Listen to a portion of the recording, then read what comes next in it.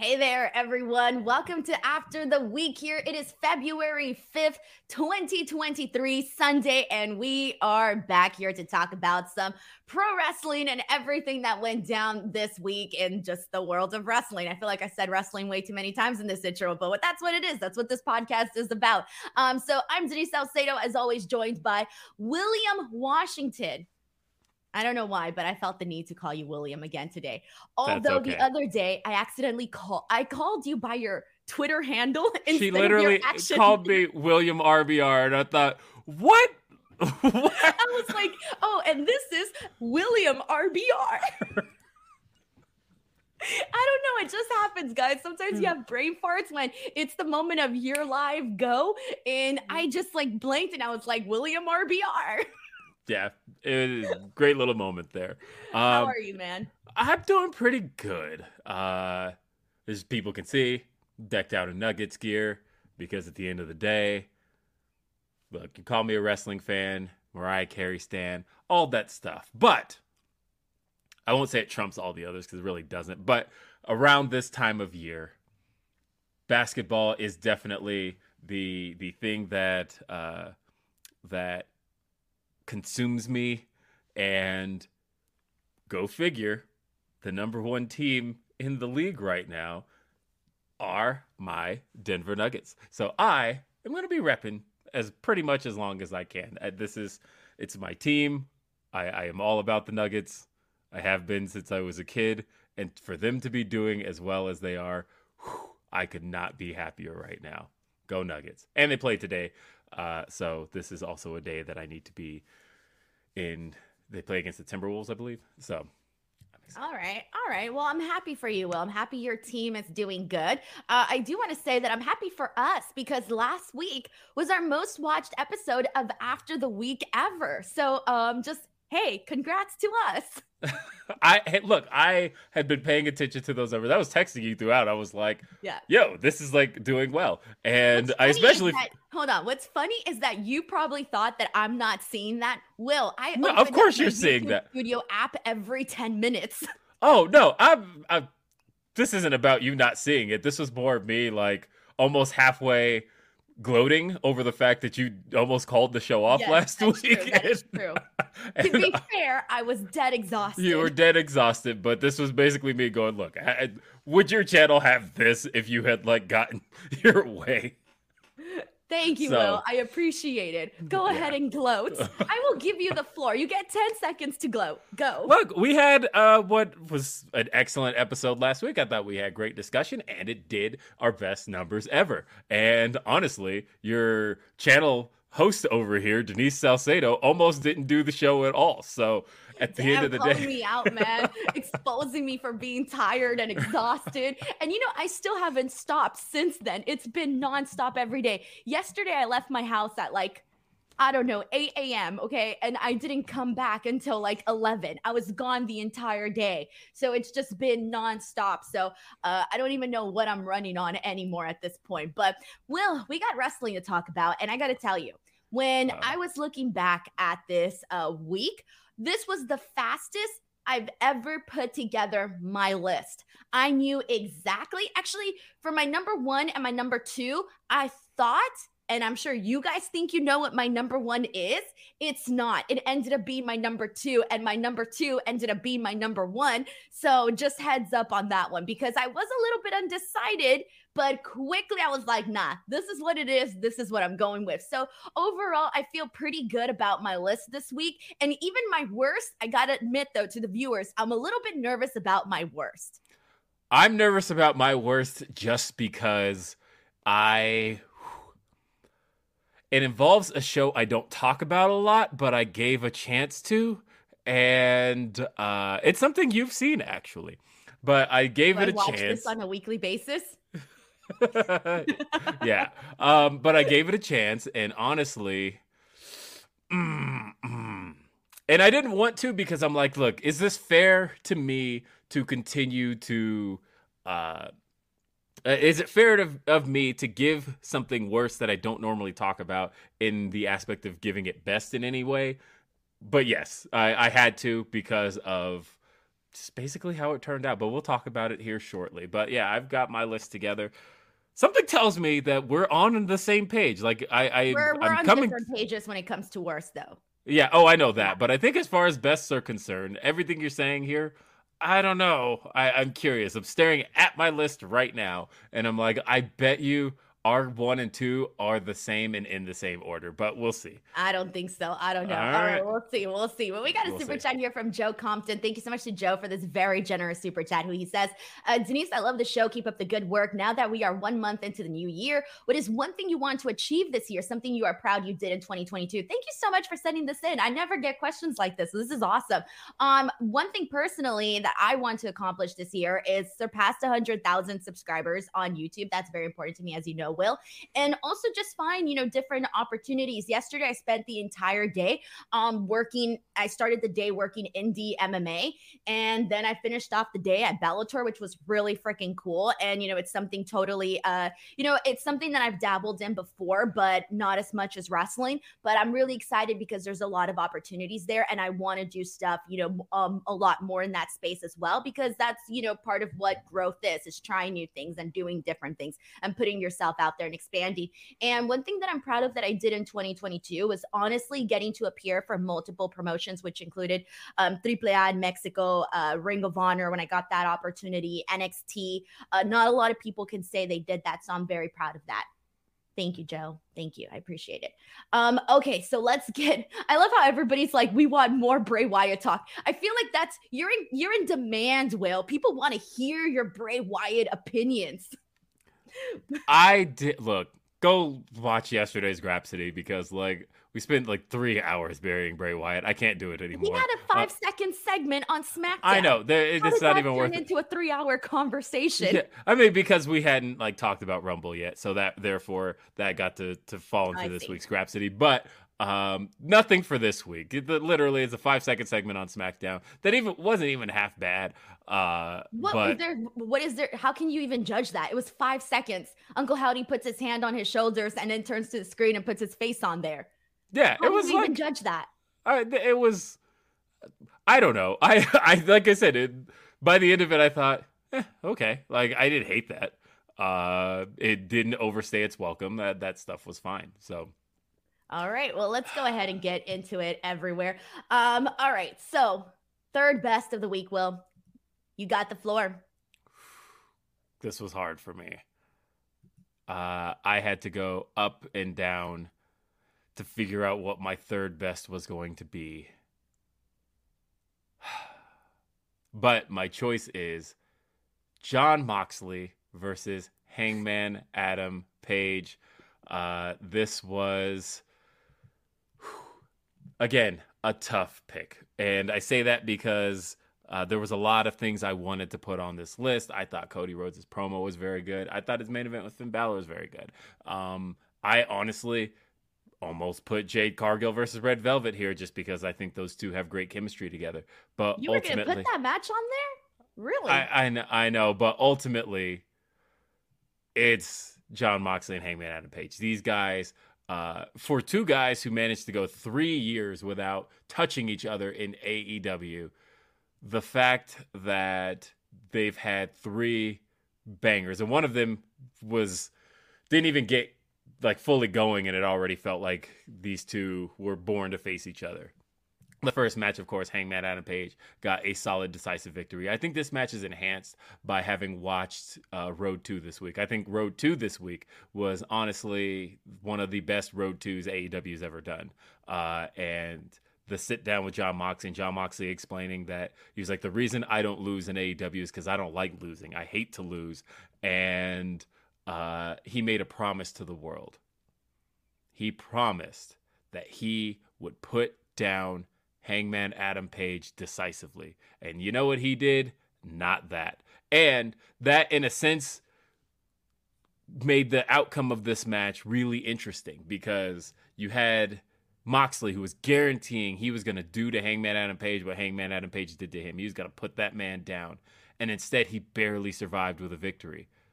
So does he really get the victory here when he just barely even got it. And on the other side of that, Hangman Adam Page beat him, but is Hangman Adam Page satisfied with that? Because at the end of the day, Moxley beat him, and the way Hangman wasn't satisfied, and the way Hangman looked as if like, you didn't beat me, you just barely escaped. And I love the way that this match played out. It was great. It was violence. Look, Jon Moxley, the way he was accompanied to the ring by his father. And my brain, it took a second for that to register with me, because I'm like, is that like a new nickname for Wheeler Yuta? Because all I saw was Wheeler Yuta there at first. And I'm like, what are you talking about? That's very odd for that to be a nickname for Wheeler Yuta. I know. I'm like, accompanied by his father. What are you talking about? And then I look, because Justin Roberts like doesn't even mention Wheeler Yuta. He's just like accompanied to the ring by his father. And then I look and I see Wheeler Yuta, and I thought, is that like a new role he's got or something? Did I miss something? I don't know.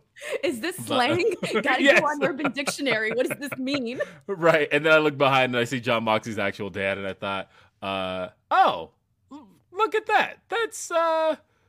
That's actually Jon Moxley's dad. How endearing. This is kind of cool that he accompanied him to the ring. Like, I love that Ohio was Moxley country when it comes to whenever AEW hits any place in Ohio. Like, as a guy from Cincinnati, you would think he'd be hated in Cleveland, but yet in Cleveland, he was able to do the OH, and the crowd went IO. They love Moxley there. They obviously love him in Cincinnati. They love him in Dayton. He can go anywhere in the state of Ohio, and people seem to love Jon Moxley. But then Hangman Adam Page. Hangman doesn't get to work heel very often, and I love that Cleveland has become, or not Cleveland, but Ohio as a whole has become this place where Hangman can work as a heel.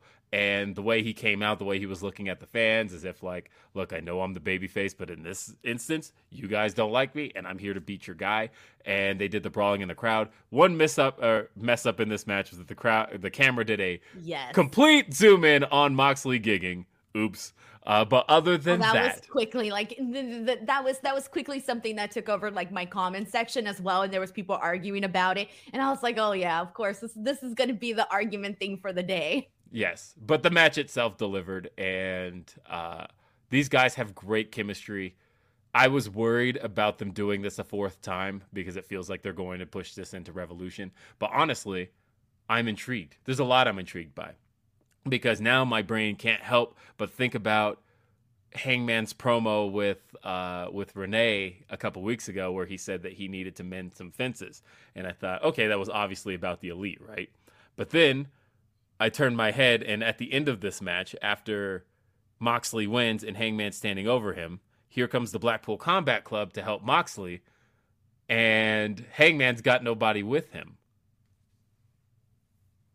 Could we possibly see the Elite versus the Blackpool Combat Club? I don't know, but I'm intrigued. This is exciting. This was just a fun way to open the show. Great opener. My number 3, easy.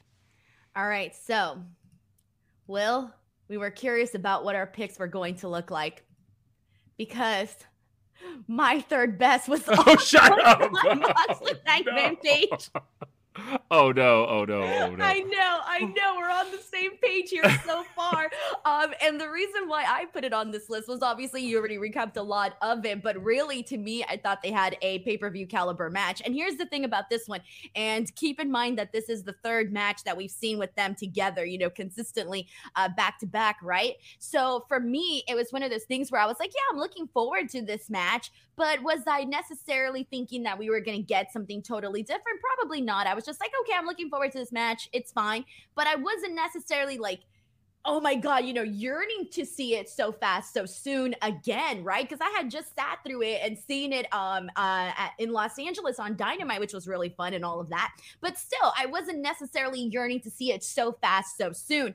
And with that being said, this was probably my favorite one that they've had, because to me, it just felt, like I said, pay-per-view caliber. And on top of that, I really love the version of Hangman Page that we're seeing here. He's got a different presentation of himself, where he's doing things, the way he's acting, the way he's coming across. It's just a lot more of a more aggressive Hangman Page, and I feel that's one of the things that we needed, and I do think that's one of the things he's really good at. And I'm glad that you said that, like, Jon Moxley like barely got this, barely survived this victory. And what I also liked about this was kind of how they touched on different parts here, where you see them go to the outside, you see that figure four on the outside, they finally come back in, they kind of incorporate little things here and there. To me, this was a really good way to kick off the show. But also, it was one of the things that AEW had for this specific Dynamite was a lot of really good matches, but a lot of matches that were also very different. And I really like seeing how, like, each match, I felt that when it came to Dynamite this week, I feel like if you were to get a room with, like, I don't know, 5 people or whatever, each of them are going to have a different favorite match for what they thought was match of the night for Dynamite for this sure. past weekend. And that's one of the things that I in particularly liked. But I love this. I love the exchanging of the blows, the freaking the dead eye, the tombstone to the tombstone, all of everything that we saw. The pile driver, excuse me.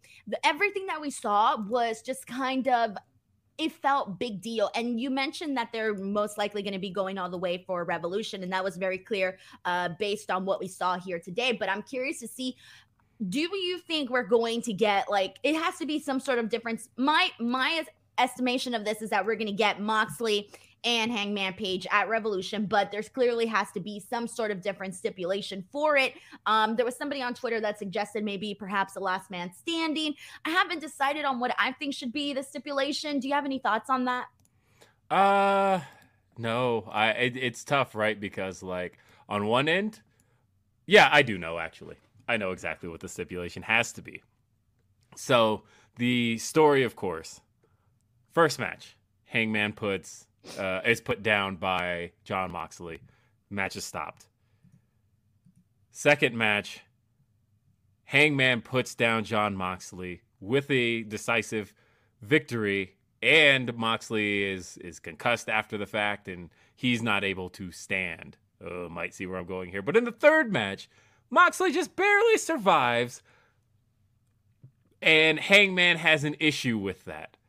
So then at that point, the only way to find a true winner here is last man standing. Because at that point, you can truly decide who got the most decisive victory here. Is it Jon Moxley? Is it Hangman Adam Page? That's where I think they're going.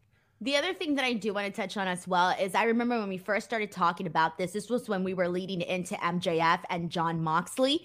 And it kind of, remember that promo where Hangman Page was like hitting himself, and he was saying, like, I'm a man and this and that, and all of everything that he had. It was supposed to be the background. It was not supposed to be the major focal point. The major focal point here, the story was really between MJF and Jon Moxley, because even MJF was up, from his skybox watching all of this. And I almost feel, and I'm curious about this, I almost wonder if we were only supposed to get that one match between Hangman and Moxley. And because of the way that ended with the concussion and all of that, I feel like that kind of ended up being the thing that ended up stretching this out. But to me, it doesn't feel like we were supposed to get this longer period of a feud between Hangman and Moxley. But sometimes, which is good, right? Because probably it's like, because of everything that we were getting, that was, again, not the focal point of the story. It ended up being intriguing to the point where you're like, okay, we clearly need to keep this going for a bit. And look, we're now heading into Revolution and maybe seeing that. We got a super chat here from Mr. CJ Lilly. Thank you so much to Mr. CJ Lilly. Oh, I just answered this yesterday.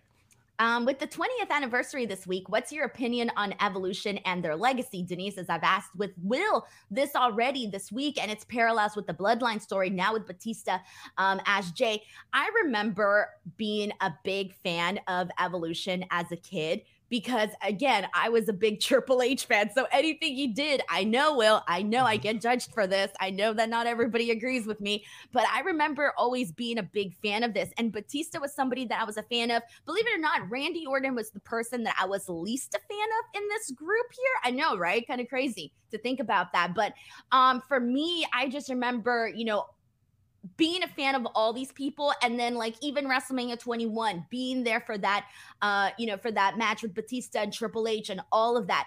To me, it was something that I still remember that moment when we also saw Triple H do the thumbs down. And there's so many little pivotal things that I remember from, just the story of Evolution that I don't know, it makes me happy to think back on it. And a lot of things are even more so because I've been rewatching all of these WrestleManias. So I've been kind of getting like a refresher on all of that. So that's been cool to see as well. And I don't know, in terms of like their legacy, I don't know if I have the proper words. For me, it was just cool to see how like they each represented something different. Yeah, what I said, because what I said yesterday on Grapsody when Mr. CJ Lilly asked this very question was that I think Evolution benefits historically from having a extremely weak Raw roster at the time. That there weren't any necessarily strong baby faces, like ones that were strong enough to carry the brand. And so Evolution got to run over all of them, right? Like Evolution starts off, had a cool song, they all looked great. Right, but like they mowed over Scott Steiner. That's where the group actually started, was with Scott Steiner. They mowed over Booker T. They, had their entanglements with Goldberg, and like Goldberg got to get a little bit over them, but ultimately Evolution steamrolled Goldberg. They got to steamroll pretty much everybody, Shawn Michaels, whoever it was. There wasn't a John Cena on the brand yet, and so in that sense, Evolution got to.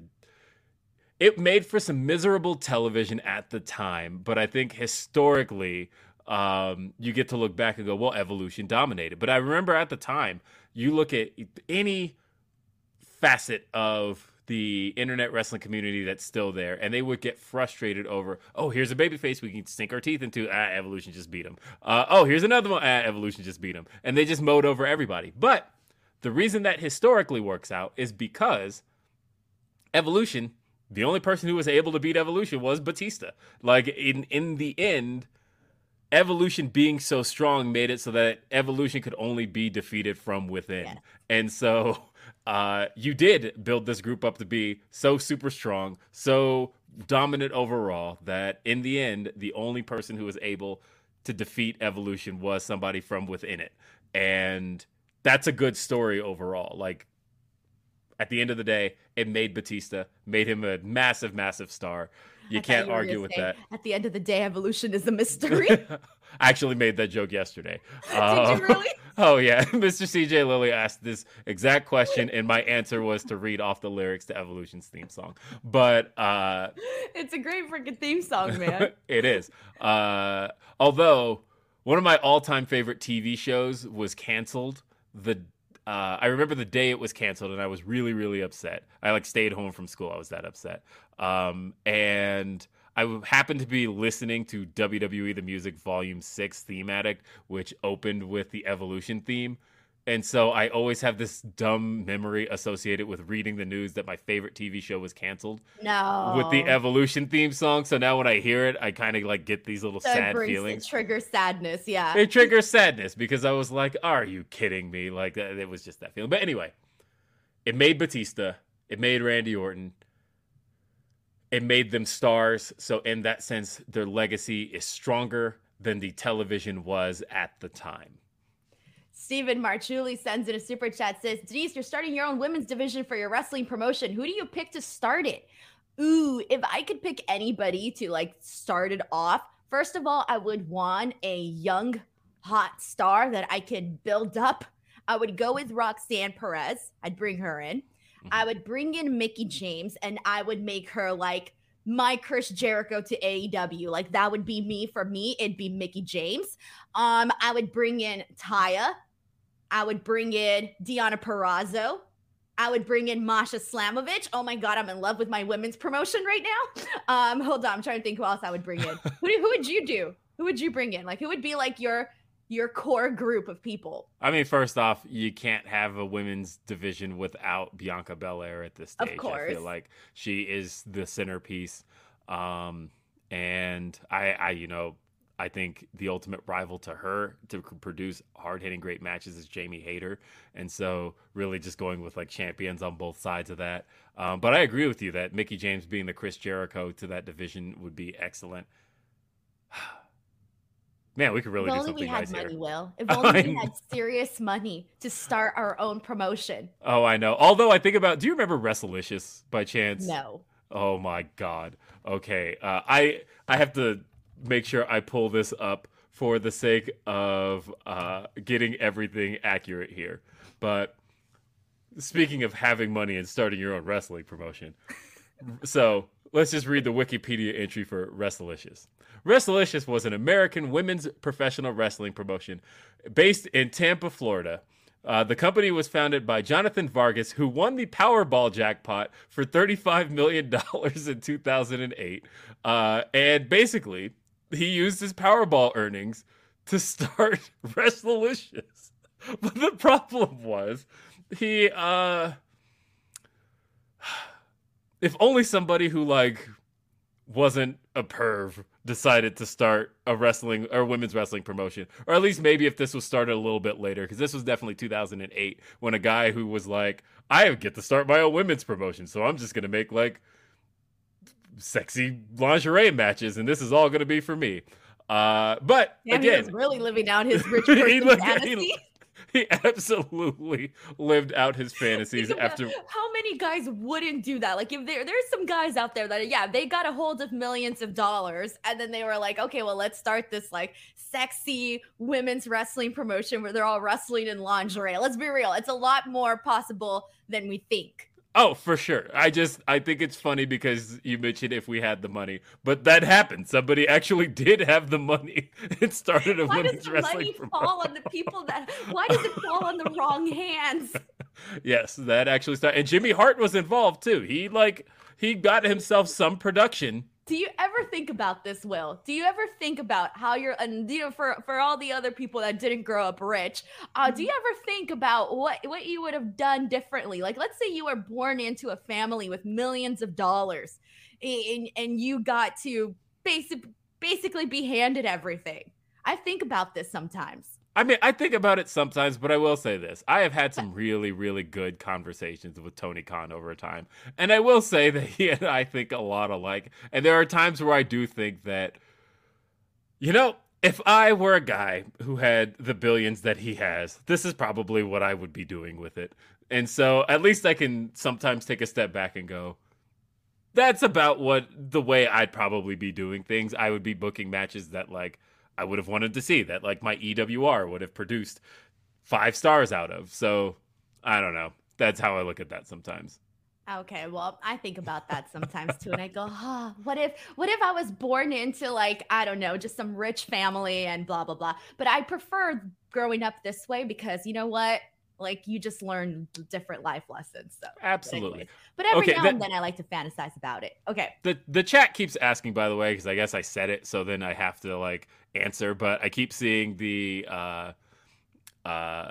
whole what show was canceled because I mentioned that my favorite TV show was canceled. So it was a TV show called The Screensavers. It was a computer help talk show hosted by Leo Laporte and Patrick Norton. It eventually got rebranded into a show people more so recognize called Attack of the Show, hosted by Olivia Munn and Kevin Pereira. But at the time, it was The Screensavers. I used to literally come home from school. After school, I had to be home by 5 o'clock every day to catch The Screensavers. And the day that they were like, actually, it was November 11th, 2004, by the way. But the day that they just posted online, like, actually, the show's over. Sorry, guys. And it had been on for 6 years at that point. There you go. Everybody, the chat talking about Tech TV forever. Thank you. Tech TV was it. Tim Gordon, I'm moving on from that. Tim Gordon says, did either of you see Tom Lawler's thread breaking down the shoot aspects of this match? It was great. I didn't. I'm gonna have to look at that. Did you by any chance see that, Will? I didn't. Okay, I'm a little bummed that neither of us saw it, but thank you so much to Tim Gordon for at least putting it out there for it to be something that we seek out. So thank you so much for sending that in. Okay, and let me just catch up with everything now. And let's go ahead and move on here. Let's get into our second best of the week. Will, what was yours? I'm really scared, by the way, because I have a feeling we might have the same list. I want to mix it up a little bit then, just to give you a chance to start something out. No, do your list. Okay. Your list. Okay. My number 2, and I'm like watching for your facial reaction. This is great. I'll cover my face then. Okay. Is The ending to SmackDown this week. Oh no, we have the same list, don't we? Shut up, Denise. I shit you not. Number 2, the Bloodline, the ending to SmackDown. No fucking way. We have the same list. We have the same exact list. I knew 2 and 1 were going to be the same, but as soon as 3 was the same, shit. Okay, so. Oh man. Okay, well. All right, well. We try to be different. We tried, but we don't talk to each other before this. We literally just pick. Oh, but the man. ending to SmackDown, I have to say, after the Royal Rumble this week, I found myself spending all day Friday just thinking about what the hell is Roman going to say? What's Sami Zayn going to do? What's up with Jey Uso? I couldn't think about anything else Friday. I was just... I had to know how this was going to end. It almost ruined SmackDown for me because every SmackDown match, I was like, I don't care. I just want to know what's happening with Roman. You put on Braun Strowman and Ricochet versus Imperium, and I'm like, I know this is a match I should be enjoying, but I really just want to know what's happening with the Bloodline. They get to a Bloodline segment, I'm like, yeah, and then we get to another match, and again, I'm just like, give me the Bloodline. And even that last match felt like it took an eternity because I'm just like, give me Bloodline right now. I need to know how this is going to play out. And finally, we get it. I even appreciated Roman Reigns walking a little bit faster in his entrance because I was like, oh, he's walking a little bit faster. Just give me the meat of this really one. Mad. He walked a little faster. I was like, just give me a little bit more. I need this. I need the ending here. I need to know how this is going to play out. Roman, of course, cuts his promo. And again, Roman is such a great sociopath. I love the idea of, I loved his back explanation on everything. I loved his, going back to Survivor Series with War Games and him explaining how, he's had his eye on Sammy ever since. He knew that Sammy couldn't give up Kevin Owens. And, but the question still remains is where's Jey Uso? Jimmy hasn't spoken to him. I think we can all kind of guess that Jey is ultimately going to side with the Bloodline. But there's still questions. They've got a tag title match literally on next Friday. What's going to happen there? We don't even know for sure if it's happening. Right. But Sammy popping up in the hood, that massive pop he got when he clocks Roman. And again, one of the things I've talked about with this angle was that nothing about this for Sammy has ever been about the undisputed WWE Universal Championship. And I almost love the way it became about it because even Sammy said it, that, it was never about that, but now it is. I want to take that title from you.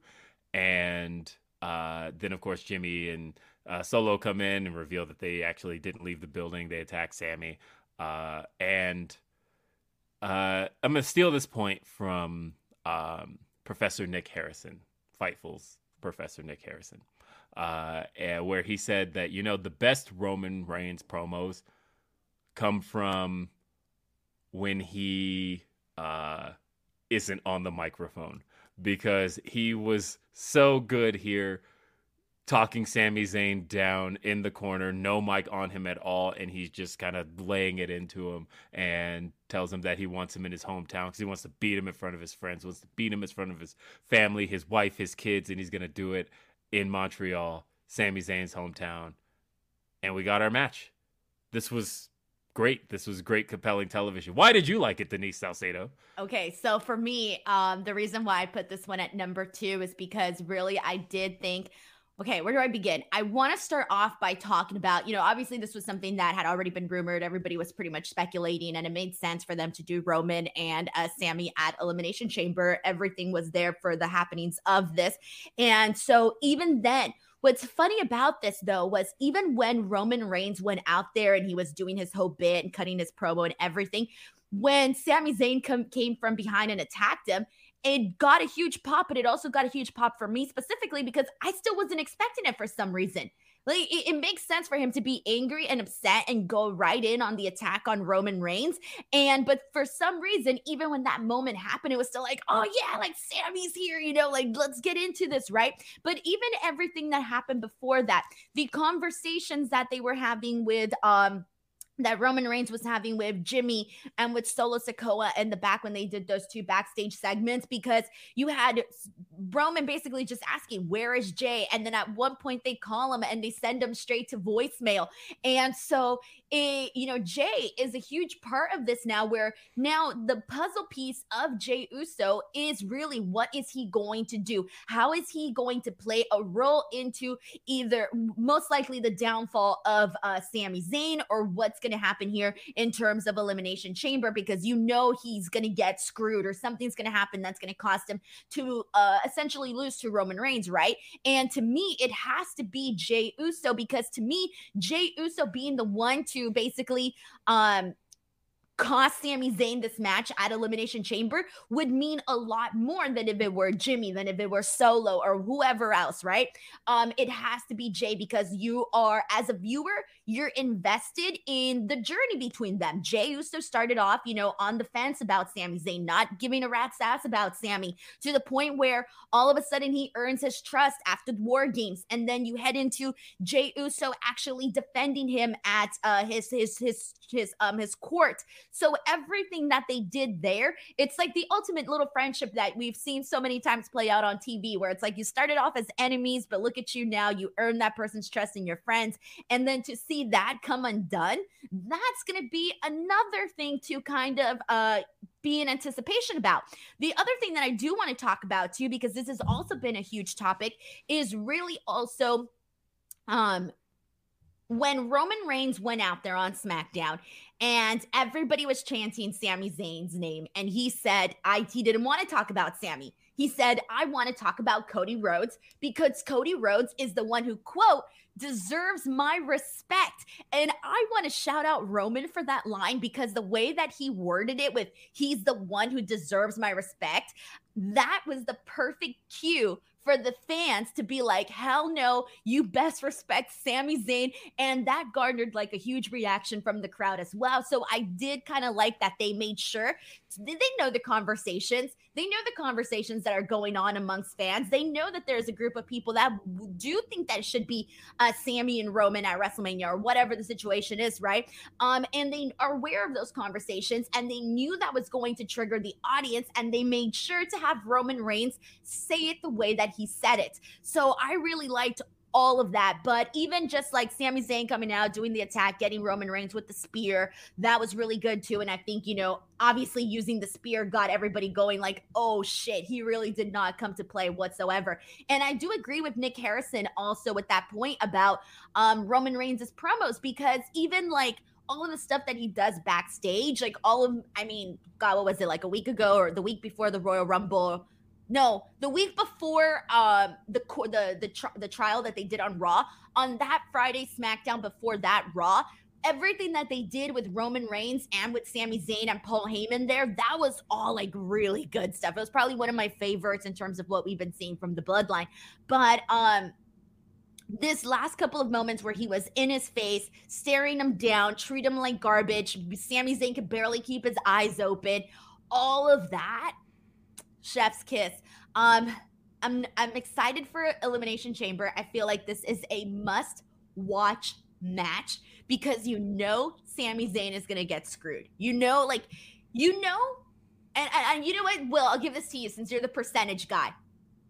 You know that there is not a chance, at least right now it feels like the chance is very, very, very incredibly slim, that Sami Zayn would actually defeat Roman Reigns here. It's going to be Roman Reigns defeating Sami Zayn, but given that you mentioned it's in Montreal and all of that, what are you expecting in terms of the crowd? And what would you do? Just what if they surprised us all and had Sami Zayn win? Which I doubt it, but let's just... because I don't think Sami should win. I think at this point, Roman Reigns is 800 days in, and his reign should be ended by the guy who's going to take the torch next. I don't know that that's Sami Zayn, because I feel like I love Sami Zayn, and I love Sami Zayn in this storyline, but I feel like whoever has to take it from Roman Reigns needs to come from outside of the storyline. And the reason that has to happen now is because of the fact that once they beat Roman Reigns, they need to be able to exist as the top guy without the bloodline story, because they need to be the ones to transition the title away from it. That's kind of why I do believe it's Cody, because Cody is a top guy, and Cody's been a top guy and the most cheered guy on Raw without ever being involved with the bloodline. So you can successfully, I think, insert him into the storyline, win the title, and pull him out from it, and successfully move the title on from the storyline. Whereas Sami Zayn is over, but he's over within the bloodline story. So I don't think he should be it. And I think the way it's going to play out, if I were to throw on my booking cap here, is that I'm guessing through some kind of shenanigans, we get finally a Jey Uso appearance where he finally reveals his allegiance, and he comes in with like sadness in his eyes, looking like he's about to super kick Roman, and instead super kick Sammy, and his motivations reveal. with even just the imagination of where you're getting sad. and the reveal, of course, being that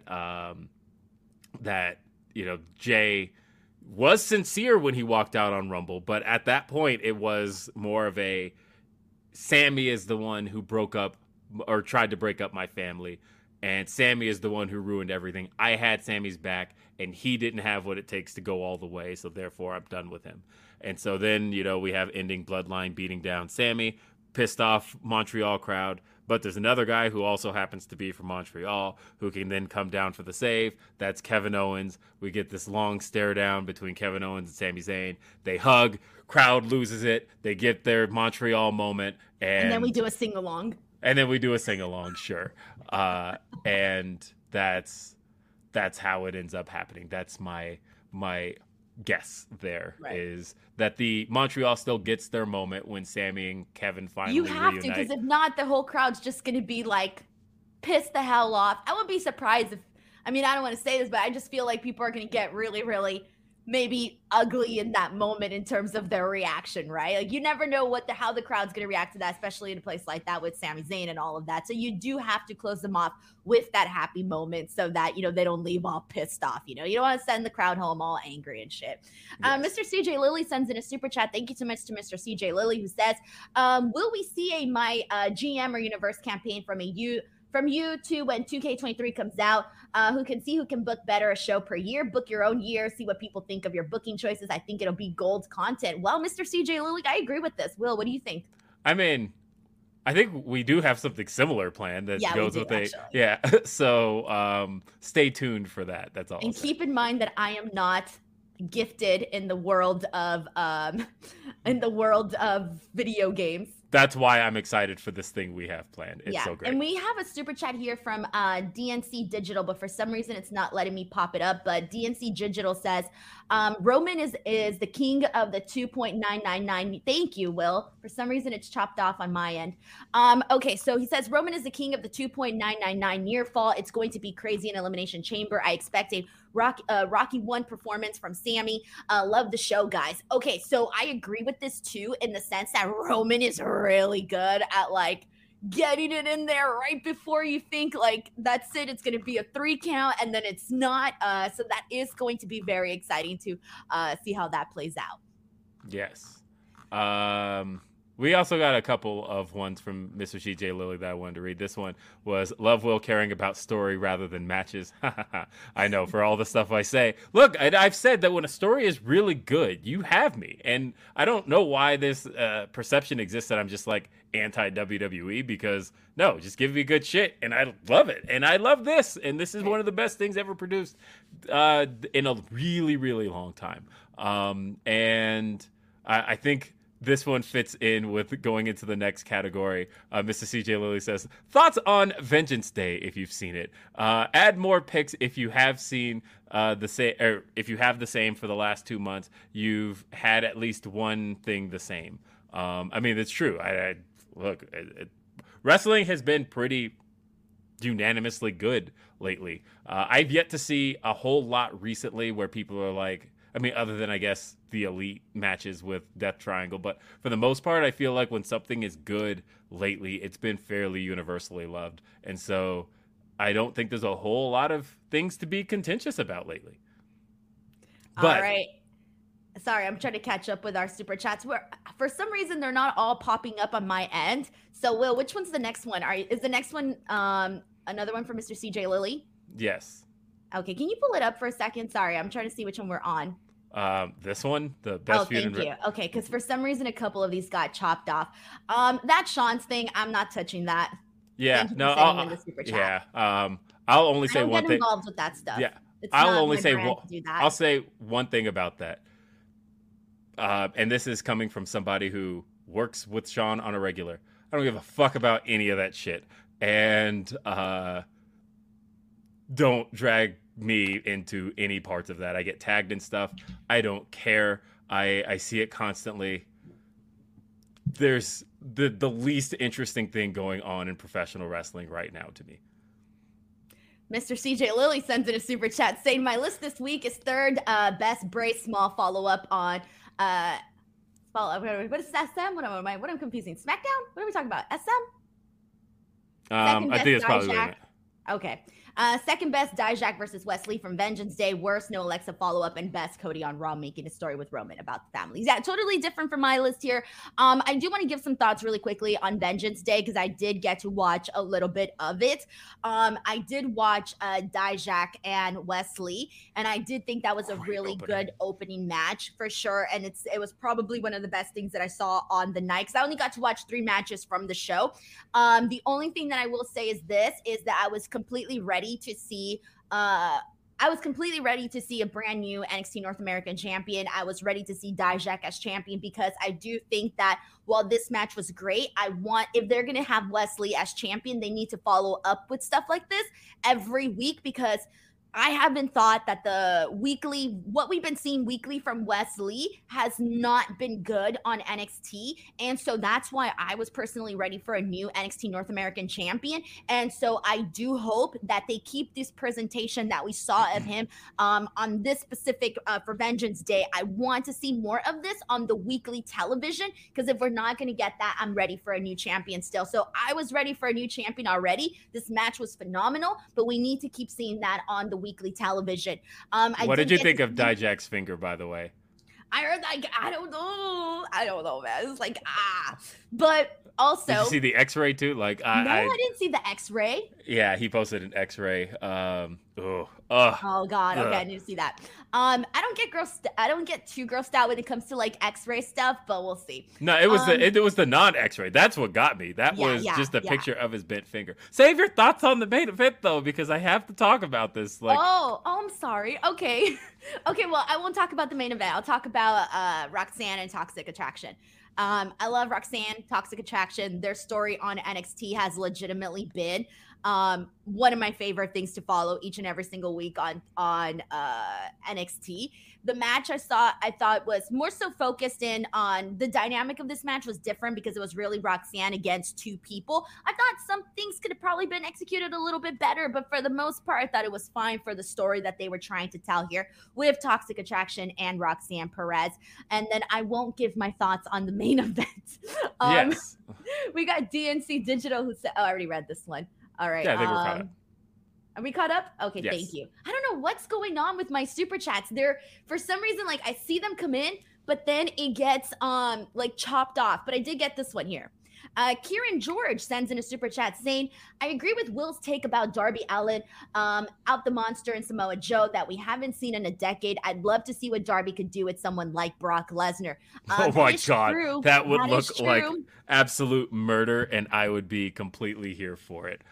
All right, but I love this take, Kieran George. Thank you so much for taking in, for sending in the super chat, and we'll move on to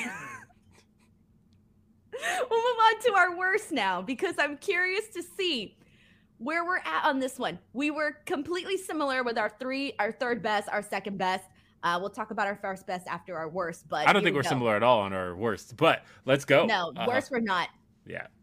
All right, worst. So, I avoided tweeting completely about Vengeance Day yesterday, but I actually did watch it. True story. Nuggets were on last night. They got a great victory yesterday, and I also, over the Atlanta Hawks, by the way. And I decided that I was also going to pull up Vengeance Day, and I had it up on my phone. And so I had two screens going at once. And this is coming from the perspective of somebody who does not watch NXT on the regular, but I do follow the happenings on NXT. And so there's been a lot I've been hearing about in NXT. I've been hearing, hey, Dijak's been doing some good stuff since she got back to the brand. Give that a chance. And so I watched that opener. Great opening match. Also, I liked the three-way, Roxanne Perez, Gigi Dolan, and JC Jane. I actually came out of that thinking, there's a piece of me that feels like Gigi and JC are coming off a little better off without Mandy Rose. They don't need it. They've been doing great follow-up with that. I was a little underwhelmed by Carmelo versus Apollo Crews. That was the match I thought was going to steal the show, and I don't feel like it did at all. And I like the tag match. But the one thing I kept hearing from people was hashtag Waller is baller. And man, this is going to be the time that Grayson Waller shows out. And we're getting a main event in an arena. We got 5,000 people here. It's going to be Braun Breaker, Grayson Waller for the NXT championship. I did not like this at all. And I don't know what people are talking about with Grayson Waller because I definitely don't see it. I don't think Braun Breaker has it at all. And if anybody's talking about calling that man up, I think they're feeding him to the wolves. Because I came away from this going, this was the worst thing on the show. Neither of these two are ready for a main event spot, let alone a main roster spot. This is no good at all. I did not like this one bit. And this was a steel cage match on pay-per-view. They didn't even really use the steel cage. Like, that was one thing that I was annoyed by. I thought that Grayson didn't show that he belonged with Braun in any way, and he was in there for a good 15 solid minutes. I was just not feeling this. This was not a great match at all. The second Carmelo came out after this match was over to signal for Stand and Deliver, I went, oh, thank goodness. Because, again, and this Braun reign has been going on for a year. I haven't watched in a year, so I've just been under the assumption that this man has been delivering. Has he been delivering? Because watching this was not main event caliber stuff at all. This didn't feel like it belonged on a pay-per-view. It didn't feel like it belonged in a steel cage. It did not feel like it was worth much of anything. All right, so I love hearing your thoughts because, like you said, you watch casually when it comes to NXT. So I watch every week, all right? So I'm very familiar with what they've been doing and everything. So first of all, I do want to touch on that Carmelo Hayes Apollo Crews match. I didn't get to watch the 2 out of 3 falls, but I'm surprised to hear you say that it didn't deliver because that was the match that I was expecting to be the show stealer because they did have a match on NXT previously with one another that I thought was really good. For the most part, I thought it was really good. I thought that they had really good chemistry with one another. So I'm a little bit bummed out to hear that, the 2 out of 3 falls wasn't good. And then I'm glad to hear you say that about Toxic Attraction because that is something that I noticed right away. Like, I love Mandy. I really do. But I do think that having Gigi and JC have a really good chemistry with one another and they got the character down of what they're supposed to do and what they're supposed to be. I actually think JC is actually a little bit stronger when it comes to the character work. And I do think like she's going to do like a lot of really great stuff with that. Roxanne Perez has been killing it. Now, in terms of Braun Breaker and Grayson Waller, so when Grayson Waller first started on NXT, I really did like his like early matches that he was having during that period because I thought, like this guy's good. And I've been a Grayson Waller fan. I am a Grayson Waller fan. And however, I completely get the criticisms that he gets because they've even used it. And one of the criticisms that he gets is that he's another version of the Miz, and I'm not a fan of the Miz, right? And so you don't want a 2.0 version of the Miz, right? And so I do get those criticisms, and I know those criticisms are a thing because they've even been incorporated into some of the storylines. He has been called I forgot what the exact wording was, but he has been called a lesser version of the Miz, right? I forgot which feud it was, but he was called that on NXT television. Now, and this is going to surprise you a little bit, Will, but in my opinion, the Braun Breaker, Grayson Waller, and this is probably going to tell you where things are, so take this for what you will, but the Grayson Waller Braun Breaker story surprisingly has had probably one of the better builds than any of the other Braun Breaker matches. Aside from Braun Breaker, Ilya Dragunov, and JD McDonough, because that was the best match that Braun Breaker has had as champion, point blank. And that feud leading into it, that was all good stuff with what they did with JD and Ilya and everything that they did there. But prior to that, he was doing stuff with Joe Gacy that did not hit at all. I didn't love the stuff with Dolph Ziggler either. I thought, if anything, that kind of hindered Braun Breaker.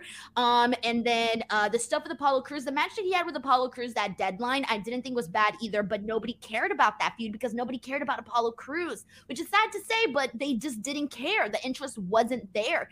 And so I feel like a lot of the storylines for Braun Breaker as champion have sort of not been helping to elevate him. And this one with Grayson Waller, it was the first one that kind of felt a little bit more interesting in comparison to some of the other ones that we had. And Grayson Waller does have a really good way of like getting some heat from the crowd because he comes across as like very annoying and people want to hate him and this and that. And so he does have, like, depending on what you tune into, what you watch, he does have good moments, whether it's trying to get some heat from the fans, whether it is also in-ring wise. And I did get to watch this match. I watched it this morning right before the show. And the number one thing that, and you mentioned it already, was they didn't use the cage enough. And that was something that I kind of hate when I don't see in steel cage matches, when you don't really see the usage of that. I did like the ending. I thought the ending was pretty good, but it just took too long to get to these pivotal moments. Obviously, the spear from Braun Breaker was great, but when it comes to Braun Breaker, he, unfortunately, a lot of what I see when it comes to my weekly NXT shows is a lot of the fans are bored of him. They're bored of Braun Breaker.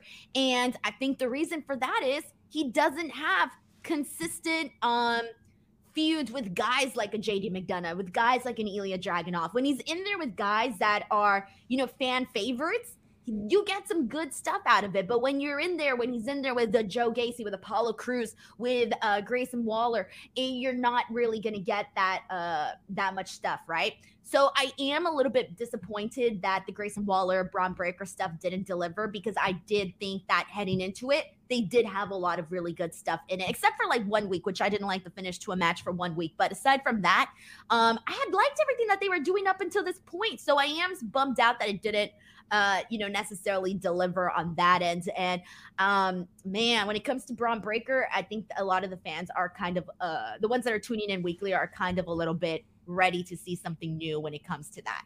We got a super chat that says just that. Sheldon Jackson says, I've been done with Braun as NXT champion. I feel like now they're trying to have Braun break the longest reign of NXT champion, currently held by Adam Cole, of 403 days, just because Cole is in AEW now. I mean, I don't know if that's the thing that they're actually trying to do, but it is crazy that, yeah, he won the title on Raw a year ago, if I remember correctly. And, it's interesting. I feel like people have been kind of saying, at least since really this past September, at least, next NXT champion is Carmelo Hayes. That's been kind of a feeling that you could kind of gather for a long time. I think they dropped the ball with Carmelo Hayes. Really? Yes, because Carmelo Hayes was literally the best NXT North American champion that they had in a sprint of time. I'm not talking like the black and gold NXT. I'm talking this new era of NXT. But they hadn't done much with the NXT North American Championship, like they really hadn't. And so Carmelo Hayes was one of the first people in this new era of NXT that kind of started, doing something there with the belt, and you started to see some good stuff with Carmelo Hayes, and everything was great, but they dropped the ball when they had Solo Sikoa take the title from him so that they could then strip Solo Sikoa of the belt like a week or 2 weeks later, whatever. It might have just been a week, actually, week and a half, somewhere around there. They stripped the belt off of him, and then they went 5 weeks with no champion, and then they finally gave it to Wesley. To me, they dropped the ball there. They should have never taken the belt off of Carmelo Hayes. They should have kept the belt on him and built him up so that he could finally be that guy against Braun Breaker. That's the one thing that I've been talking about every single week when it comes to Carmelo Hayes. Well, like I said, it feels like I think people have been predicting the match for Stand and Deliver for a while. It's felt like every time I see people predicting what Braun was going to do WrestleMania weekend, it was going to be Carmelo versus Braun WrestleMania weekend, Stand and Deliver. And it seems like we're getting that match. That's the way the show ended. But and it does bum me out too, because I do think that they need to, had they kept the momentum going with Carmelo Hayes, it would have been even bigger deal. But because they had that minor glitch in the progression of Carmelo Hayes, that's where my big gripe comes from that. But all right, it's time for my worst of the week. I'm excited. So I'm sorry, because I know I'm gonna get heat for this, but it is what it is, guys. My worst for the week is Rampage with the exclusion of the opening match. I'm not including the opening match in this, but I'm giving my worst of the week to Rampage because there was a lot on the show that I just did not connect with. I thought there was matches that I personally thought were going to deliver that didn't deliver. And so for me, I've been talking about this previously, but I really, really want there to be more substance to Rampage, where I feel like there's certain weeks where I'm like, okay, you know what? They're getting the ball back here on Rampage. Things are going good. And then there's certain weeks where I just don't feel like there's really any reason for me to be tuning in every single week to Rampage. And that sucks because I was really looking forward to Rush versus Christopher Daniels, and I just didn't think that it delivered. When it came to Saraya and Toni Storm against the Renegades, love the Renegades. Happy this was a squash match, but it wasn't like, a 1 minute squash match. They did give it a little bit more of that, but I kind of feel like we get too much of that when it comes to Rampage, and I don't always want to see, like, there's always some sort of squash match on the show. I don't want to see that. Unfortunately, Brian Pillman Jr. and Shane Strickland didn't necessarily have the chemistry with one another that I expected them to have. So really, everything else, the only thing I liked on the show was that opening match. The opening match I thought was great. That was fun. You had a bunch of spots. We know that we're going to be getting AR Fox and Top Flight against the Elite. That's going to be a blast. But everything else on the show completely fell flat for me.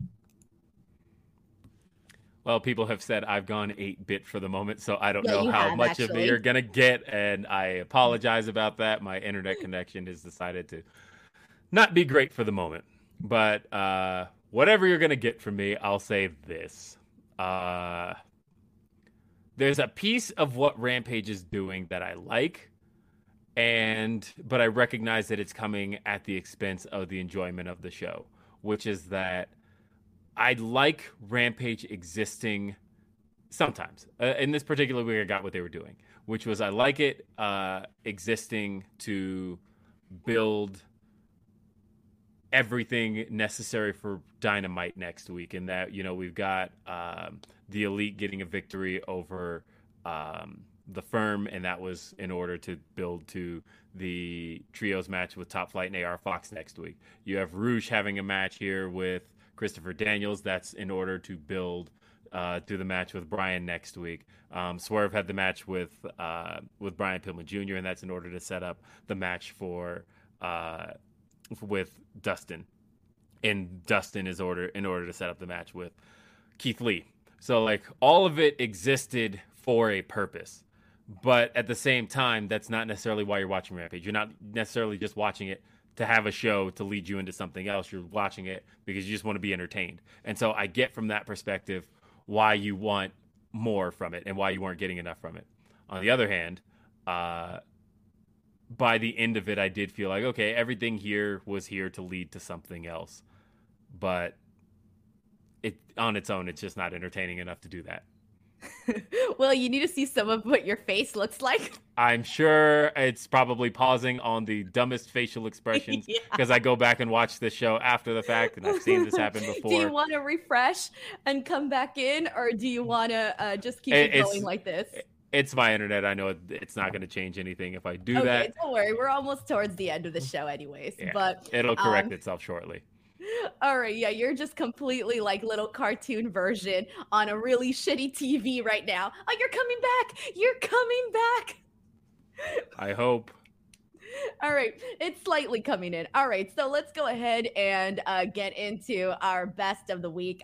Will, do you want to go first, or well, actually, I have a feeling that our best of the week is the same It's thing. it's the same. So if I'm chopping up, Denise, you go ahead and take it. Okay, then. All right. So I'm assuming that your best of the week, because my best of the week, it is Samoa Joe and Darby Allin for the TNT Championship, no holds barred match. This was. God damn it. This was fucking amazing. Okay. I don't care what anyone says. I love this match. If anyone hated this match, you're the problem. You're the problem because this was really freaking entertaining. Now, this is another match that we have already seen in the past, and all of them delivered. Okay, it's the same thing, but this match was kind of the same thing that we've been seeing before, just elevated 10 times because you had the whole incorporations of it being no holds barred, etc. But really, what you're getting is literally Darby Allin with a death wish, Will. That's what you're getting in this match. Samoa Joe is just going out there and finding ways to brutalize Darby Allin, and Darby Allin's having the best time of his life taking this. He enjoys it. I mean, they were outside, fighting out in like the crowd area. There's a moment where Samoa Joe slams him into like concrete steps, the same exact concrete steps that you and I and all these people walk on when we go on these shows. Think about that. And his back just went straight into that. Throughout this entire match, you were seeing a bunch of attacks on Darby Allin's back. That was definitely something that we saw. There was one moment where he was like ricocheted over the steel steps, and as he's going over the barricade, or not rather going over, he hits the barricade so nasty on his lower back, Will. Oh my God. There was just so much that they did with that. You get back into the ring, he's chopping him, he's randomly throwing him out of the actual thing. Darby brings in the sweater with the thumbtacks. He does a coffin drop with the thumbtack sweater. Then Samoa Joe uses that same sweater, puts it on his head. Darby then goes in and rips up all the little zip ties from the ring canvas. They expose the wood. We see a muscle buster off the top rope. I mean, this was just nuts. And in between all of that, there was more that happened that was just Darby Allin getting killed by Samoa Joe was the summary of this match for me. And it was freaking entertaining. After this, we do see Samoa Joe get the victory here, and Darby loses the title, which I did kind of feel was I'm a little bit on the fence here with, I love this match, and that's really what got my number one spot. However, Will, I'm curious to see what you think here. We had Wardlow returns. He's got the new look and all of that, right? He returns. So clearly we're going back to Wardlow and Samoa Joe. And given that, after what happened with his hair, he was supposed to come in and get some sort of measure of revenge, right? But I'm going to say this in the nicest possible way. I don't want to see Wardlow as TNT champion again, unless they're going to do something different. I hope they have something different planned. And I say this because I don't mind the way the TNT title has changed hands here versus last year, because there's a difference that I don't think people are seeing here. I'm going to steal one of Righteous Reg's points that he made a little while back about frequent title changes. And that is logically booking. The more a title is defended, the more likely it should be to change hands. Because obviously, if you're defending it every single week on every possible show, at some point you're going to come across quicker title changes. Because Darby had no shortage of title defenses in that reign. I know people look at it on the surface and go, well, he only had it for a month. Yeah, and the week he won it, he defended it on Rampage that Friday, Wednesday to Friday. We haven't seen that. Like, literally, Darby was defending that belt as often as you could. He defended it against Mike Bennett. He defended it against Juice Robinson. He had the defense against who else did he defend it against? God, why am I drawing a blank on some of these? Either way, he had Buddy as well. That was his 5th title defense. He had 5 whole title defenses in this reign in a month. And when you talk about a reign that only went 4 weeks and he had 5 defenses in it, that's a lot. And so by that logic, when you talk about the world title, obviously MJF shouldn't be flip-flopping the belt. MJF barely defends it. But at some point, a champion should burn out at some point. Because even Roman Reigns barely defends it. So it makes sense that he's going to be champion for 3 years. But when you have Darby, matter of fact, Darby had as many defenses in a month as Roman has had in a year. So that's another way to look at this on why. That's a crazy stat. That's a crazy stat, right? Crazy stat, yeah. Right. And so the glass shattered in my brain right now. Yeah. And so when you look at it that way, the frequency, because it's not like last year when you had Scorpio Sky literally won it. The very first title defense, loses it to Sammy Guevara. Sammy Guevara loses it in his first title defense to Scorpio Sky. That sucks. Don't do that. But if you are defending it frequently, at some point you're going to have somebody burn out. And that was the story you told with Darby, is that he took on too much. He was trying to take on every single challenger he could. He was defending it so often. He took on Samoa Joe. And Darby, honestly, the story in this match was that as much punishment as Samoa Joe dished out here, and he made it look amazing, Darby is the king of taking punishment, which is why, as somebody mentioned earlier with the Brock Lesnar stuff, that's how Darby would make it look. He'd make him look like an absolute monster. But in this case, Darby took on too much. Darby attempted to peel up the ring, do all of that stuff, but in the time he took to do that, it ended up screwing him. He ended up losing to Joe because he did too much here, and it ended up being that Darby was his own downfall in this match. So in that sense, I appreciate that. So I don't think a match like this diminishes the belt at all. I think I don't think so. Was there people saying that it did? Literally, the chat saying that. I'm looking over here, and I don't feel like that's true. No way. Yeah. So, and I'm sure I just went Nintendo quality again, and I'm sorry. But either way, that's how I felt about it. And it was a really, really good match. I had tweeted out the next day that I thought that Darby has been Joe's best opponent of the last 10 years. I had somebody who's really, really high up in professional wrestling right now reach out to me to tell me that they agreed with that. I saw some people going, well, what about Finn Balor? And I was like, look, Finn Balor is a great opponent for Joe. This isn't a knock on Finn Balor. This is bigging up Darby. I think Darby has been that good for Joe. But yeah, the amount of, in this trilogy, I think Darby has just been such a great opponent for Joe, and he's really brought that monster out of Joe. He's really made Joe look like the Joe of old, the Joe that you do not want to get in the ring with, the Joe that just makes... this is the reason why people chant Joe's going to kill you. Yes, exactly. And Joe looks like he's going to kill Darby. I mean, if you are going to run back... he's killed Darby, and Darby keeps coming back to life. Yeah. Look, if they're going to put the belt back on Wardlow, you have to get back to a world of great... We're going to get back to Wardlow's world. No, we got to get back to the period of keeping the title where it's been these last couple of months. I thought Darby was a great champion. I thought Joe was a great champion. You want to have those great quality defenses that Cody was doing. Cody's first TNT title reign wasn't that long either. But what made it so good was that because he didn't even carry it between pay-per-views. He won it at Double or Nothing and didn't have it by All Out. And that was Cody's reign. But what made it so good at that time was just how often he was defending it and how many great quality matches we were getting. I think if you can do it that way, you'll do wonders by the title. That was what I think hurt Wardlow's reign, was the fact that he just kind of had it. And you have to get back to that. If Wardlow can even be that guy, and I don't know that he can. But this match, excellent. Easy number one.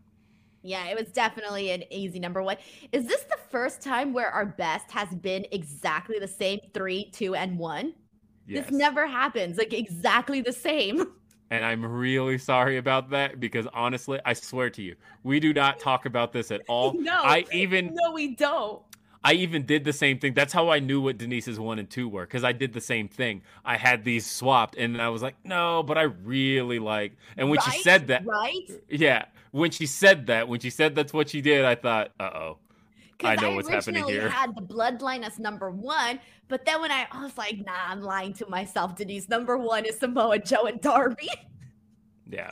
Alrighty, well, I can't believe it. That was the first in ATW history, but there you go, everyone. Whatever happens, happens. Like the number one thing that I like about this show, or that I want from this show, is for us to stay true to what we really, like and dislike. Because I feel like that is, even if you agree, even if you disagree, it's just, I feel like you got to be true to yourself and what you're actually talking about. If not, people are going to see right through that shit, Ferhausen, thank you so much for sending in a super chat. Ferhausen says, seeing Darby win the title live, but this was even a better match. This was phenomenal, man. That's the reason why it's number one. It's definitely one of my favorite matches for this year so far. And granted, we're only a month in, so it's very easy to say that, but this definitely deserved the love that it's getting. Been a great month. Alrighty, well, before we go, everyone, just a heads up, we are here each and every single weekend for After the Week. Please help support this channel. Subscribe if you haven't subscribed just yet. Please do. I officially surpassed 88,000 subscribers, like 88.5, I think is where I'm at right now. Less than 12,000 subscribers away from that 100K mark. I'm so happy. Last week was our most watched episode, and I really hope that the show continues to grow and do even better, because I feel so far we've been getting such great feedback from people. People have been liking, Will and I on here, so that's good. We appreciate that a whole lot. So please make sure to subscribe to the channel. All of my Royal Rumble content is currently up right now. I have a bunch of interviews that you guys can check out. There's one with Seth Rollins. There's one with Chad Gable, Liv Morgan, Bianca Belair, Dominic Mysterio. I also posted a Royal Rumble vlog if you guys want to check that out. There's just a whole lot to see. A recent interview with PCO. Check that one out too. And I got more to come. Sheldon Jackson sends in a super chat saying, where do they go with Darby from here, since Darby said if he lost, he won't have a rematch for the TNT title as long as Joe is champ. I guess we wait for him not to be champ and then see him go for it again, maybe. I don't know. So the real answer is that Darby's filming a TV show, and that's why he had to go. And he even tweeted that he won't be gone long, but I think he's going to be out a little while. And as far as what he does next, hell, I don't know. I feel like they didn't resolve the MJF feud. I'd like to see them go back to that. MJF cheated. He used the Dynamite Diamond Ring on Darby. I feel like Darby has a reason to go back after him, and I say just go for it. Does he win the title? Probably not, but I would like to see that feud again. I think that's a good one. That's what I would see. Thank you so much to Sheldon for also sending this in. Alrighty, everyone. Thank you so much, as always, for tuning in to After the Week. Wait, hold on. Will, plug your stuff. Oh, I forgot to cue you. That's okay. I'm William RBR. You know where to find me. I do lots of podcasts, and you can see me on Day After Dynamite, Grapsity, wherever you want to see me. I will be talking about the wrestling of your life. And watch, honestly, do watch Day After Dynamite this week, because I am doing a long-awaited episode with a long-time collaborator that I haven't gotten to collaborate with in a long time. But Tom Campbell and I, who literally, a first show I did with Tom Campbell was the preview of WrestleMania 23. Where I know when I say last time you guys did something no, together? that was the first time we did something okay. together. I was about to say, what? No, we've done plenty together since then. But the first time we ever did a podcast together, we previewed WrestleMania 23. I still have the really assy looking graphics from that. They look awful, but I might bring those up on camera. But it'll be nice for me and Tom to get to collaborate again, and that's going to be a lot of fun. So check us out on Day After Dynamite. Alrighty, guys. Thank you so much. Don't forget to subscribe to the channel. We'll catch you next week for After the Week.